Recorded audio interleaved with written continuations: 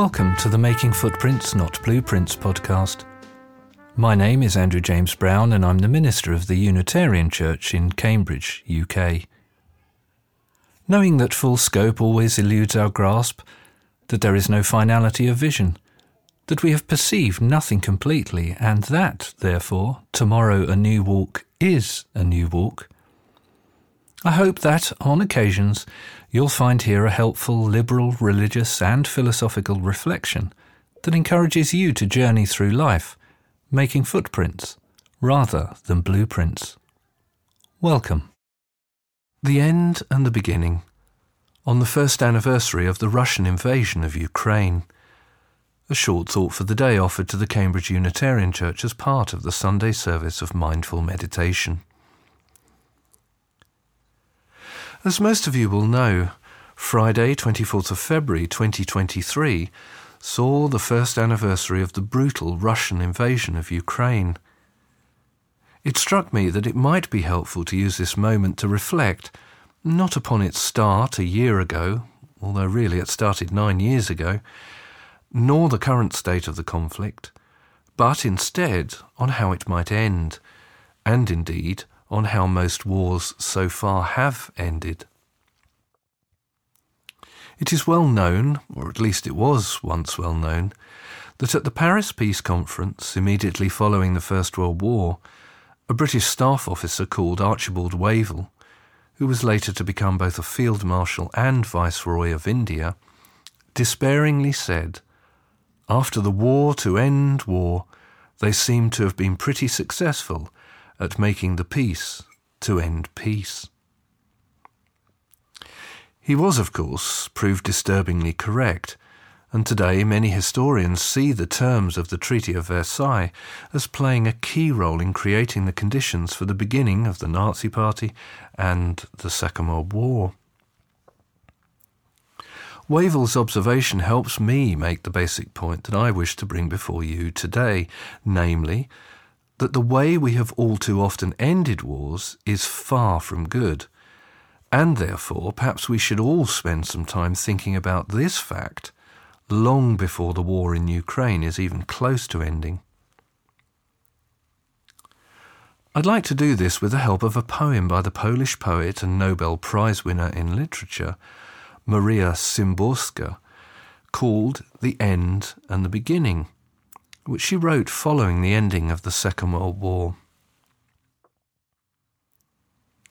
After every war, someone has to clean up. Things won't straighten themselves up, after all. Someone has to push the rubble to the side of the road so the corpse-filled wagons can pass. Someone has to get mired in scum and ashes, sofa springs, splintered glass and bloody rags. Someone has to drag in a girder to prop up a wall. Someone has to glaze a window, rehang a door. Photogenic it's not, and takes years. All the cameras have left for another war. We'll need the bridges back and new railway stations. Sleeves will go ragged from rolling them up. Someone, broom in hand, still recalls the way it was. Someone else listens and nods with unsevered head.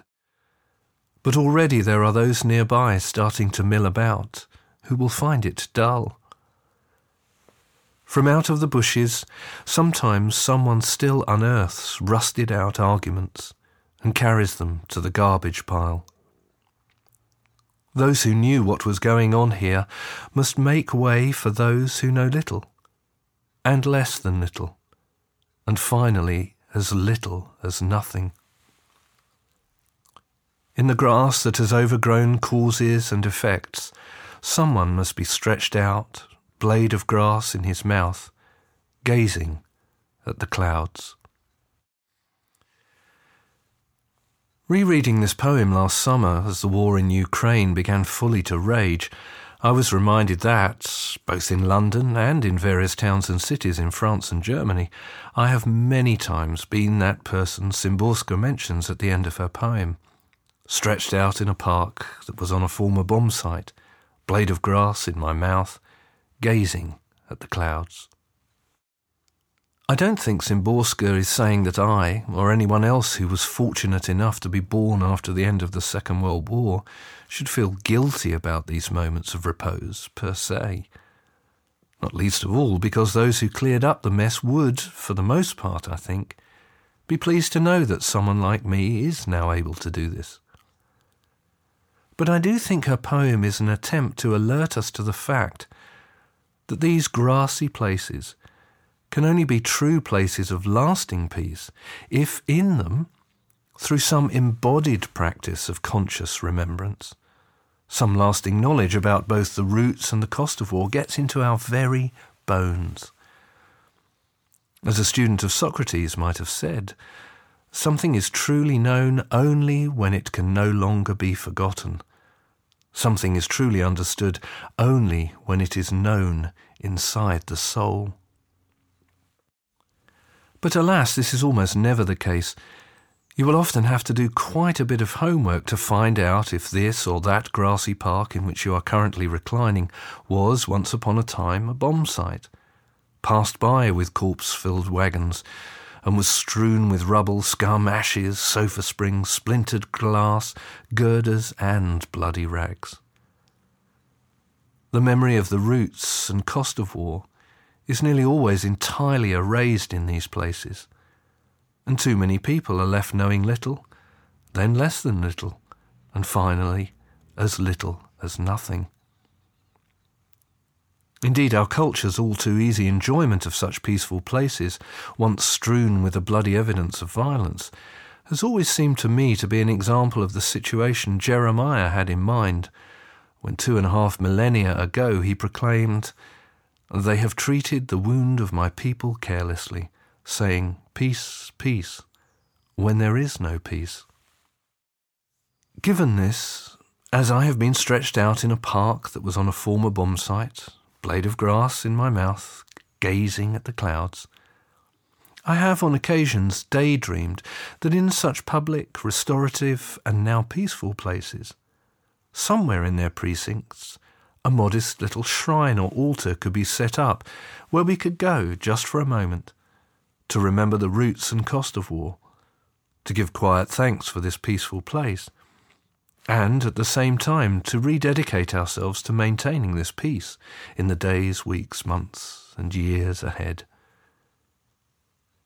In my free religious and humanist cosmopolitan daydream, in order to ensure it was standing as a placeholder for all the gods, goddesses, and highest philosophical and moral ideas and principles venerated by humankind, this shrine or altar was dedicated to the ancient agnostos theos, the so-called unknown god or goddess. Just to be clear, of course I really don't expect anyone to take my daydream seriously. It's simply a thought experiment had whilst reclining in a park, blade of grass in my mouth, gazing at the clouds. But of one thing I am sure, namely, that if following this war we choose to walk once again down a path which simply leads to us knowing little, then less than little, and finally as little as nothing about the roots and cost of war, then the lasting peace we claim we are seeking will never be known by us. So, very inadequately to conclude, for what it's worth, this week, when I light a candle during the Sunday morning service of mindful meditation, I will quietly honour my daydream, and in the name of the Agnostos Theos, offer up a prayer for lasting peace in Ukraine, that never forgets the roots of the conflict, nor the corpse-filled wagons, the rubble, scum, ashes, sofa springs, splintered glass, girders, and bloody rags. And that brings us to the end of this edition of the Making Footprints Not Blueprints podcast. So farewell for now, and remember, tomorrow a new walk is a new walk. See you on the path.